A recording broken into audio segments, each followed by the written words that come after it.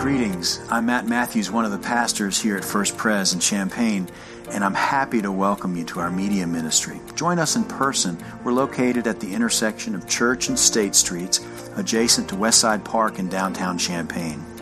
Our traditional worship service is at 9 a.m. on Sunday morning, and on most of those Sundays we offer French translation. Our contemporary services on Sunday begin at 11:15 a.m. When you come to First Pres, what I hope you'll find, is a community of people who support each other and who are passionate about making a difference in our community and beyond. You'll find relevant teaching for children and adults. We have at least a dozen Bible studies in small groups, including pickleball. That's right, pickleball. Adult choir, a bell choir for all comers, and other programs and events designed to grow your faith and give you and me opportunities to serve. There's a place for you. I'm glad you tuned in.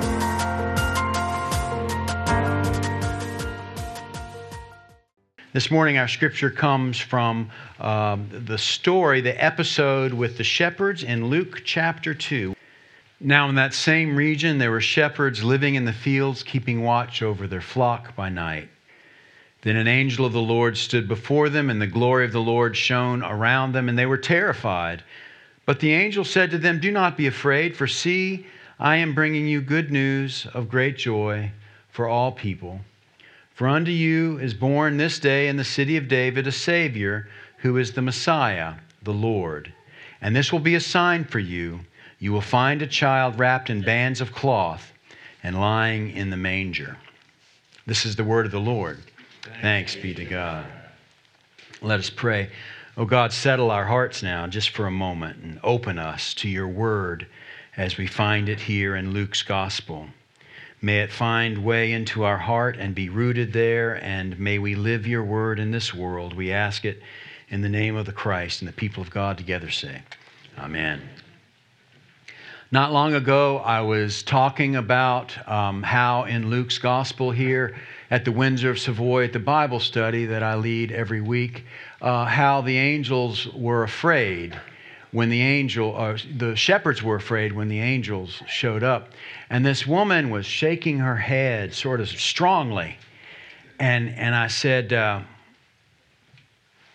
"What?"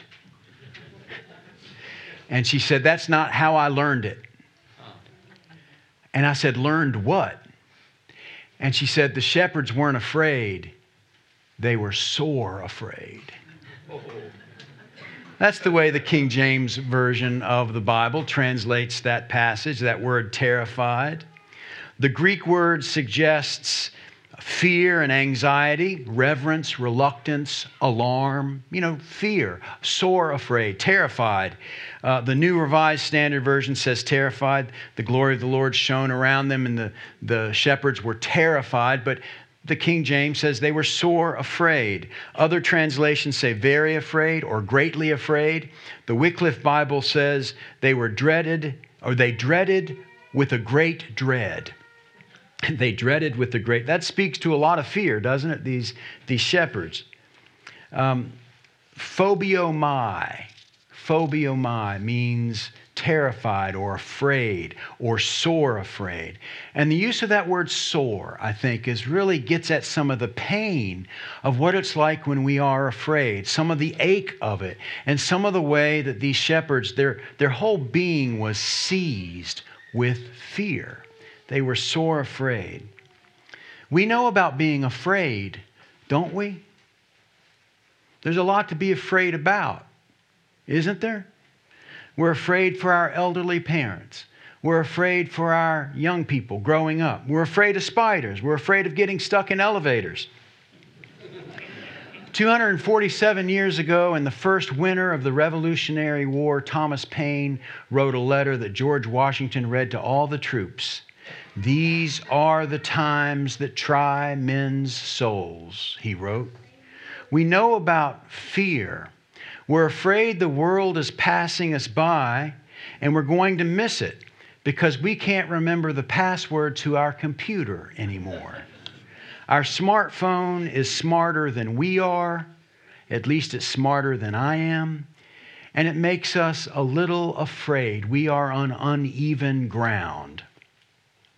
Certainly, like the shepherds, we're afraid of the unknown. They were facing cosmic change. They might not have just been afraid of the angels. Certainly they were afraid of the angels, but they might have been afraid of what they thought the angel was saying, that the Messiah is coming. If that's true, if the Messiah is coming, then our whole worlds are going to turn upside down. Those things we trusted and those things we've come to predict as normal, it's not going to be normal anymore. And the things we can expect, well, with the Messiah here, we can't expect those things anymore because things are going to, what's the word? Change. And we're afraid of change, aren't we? I am anyway. We know about being afraid. Greg Garrett wrote in the Seminary of the Southwest blog some years ago about a show at an Austin music club, the Continental. He writes this: "On a few Wednesday nights back, I was at the Continental Club on South Congress. At the end of the set, John D. Graham looked out into the darkened room and he paused for just a moment, clearly trying to put together what he wanted to say in closing. What he said was this: 'Don't be so afraid. You don't have to be so afraid.' We look around and the world seems so dark and dangerous that we don't know what we're supposed to do next. And we sometimes forget that the battle that truly matters has already been fought and won on our behalf. This Advent, we are again anticipating Christ's coming, living into our annual reminder that God loves us, suffers alongside us, and would do anything to draw us into abundant life with Him. Anne Lamott has said that the most profound spiritual truth she knows is this: in the darkest times, just when it seems as though there is no way for love to conquer all, it does. And so, do not be afraid. You don't have to be so afraid." That was written by Greg Garrett. Now, I appreciate what this country singer said at the Continental Club in Austin, Texas, about not being afraid, but I don't buy it. And I appreciate what Greg Garrett, this novelist and theologian, is telling me to fear not. I appreciate it, but I don't buy it. And like the shepherds, I don't even buy those words from the angels. What do they say? They say, "Do not be afraid." But they're terrified, and I'm with them. There's a lot to be terrified about in this world. No matter how much we are soothed by those who love us, who tell us, "Don't be afraid," being afraid is hard to shake because the things we fear are often very, very real. Oh, sometimes they aren't real at all, but sometimes they are very, very real. Nevertheless, that angel is right. God is inviting us to let go of our fear. God is inviting us to trust God. God is inviting us to calm down, to breathe, and to remember that God's got us. Remember, God's hands are so big, nobody can fall out. Whether we live or die, we are the Lord's. We belong to God. Nothing can separate us from the life and the love of Christ Jesus our Lord. Do not be afraid. These are the testimony of Scripture. This is the testimony of Scripture. I'm not making this stuff up, right? Whenever angels show up, what do they say? They say, "Do not be afraid." And they mean it, though everybody around is terrified. I understand. God has come, though, right at the scariest time. God has come smack dab into the most frightening of places. God has come. God waits with us in the ER. God waits with us from afar as we're waiting blood tests. God waits with us and is with us in the foxhole. Emmanuel means God with us. God is with us. Emmanuel.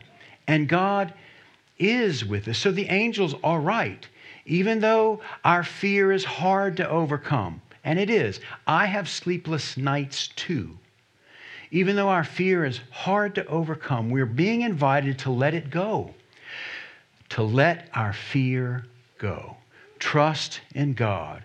God is with us. Anna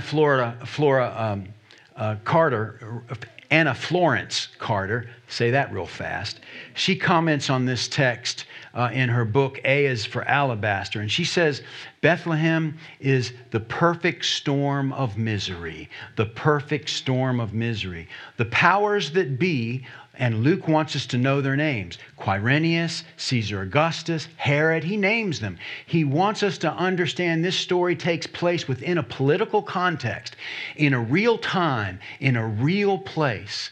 The powers that be are harsh rulers of an occupying army seeking to bleed the people with tax requirements and killing anyone who doesn't agree with them. This is a regime of violence, and yet it's here that God chose to become incarnate, right there in this perfect storm of misery. So not even Quirinius, the message is, not even Quirinius can halt the purposes of God. The powers and principalities of the earth may be at work, but they will never defeat the Prince of Peace. So sure, we agree there's a lot to be afraid about, but there's a lot to be thankful for as well. God has moved into the neighborhood. That's what we celebrate at Christmas. There is faint music in the night and pale wings fanned by silver light. Our choir will sing those words, I think, in a moment. Faithful men and women have taken this good news of great joy to heart. They've attempted to live this word. They invite us to hold hands with them in love, in love, in love. And with hope, we hear again and again, and maybe this time we'll believe it a little more, what the angel said. Fear not, do not be afraid. For see, I bring you good news of great joy. Amen. Amen. Thank you for joining this podcast of First Presbyterian Church Champaign. Visit us at our campus at the intersection of Church and State Streets in downtown Champaign. And for more information, visit us online at www.firstpres.church. Have a great week.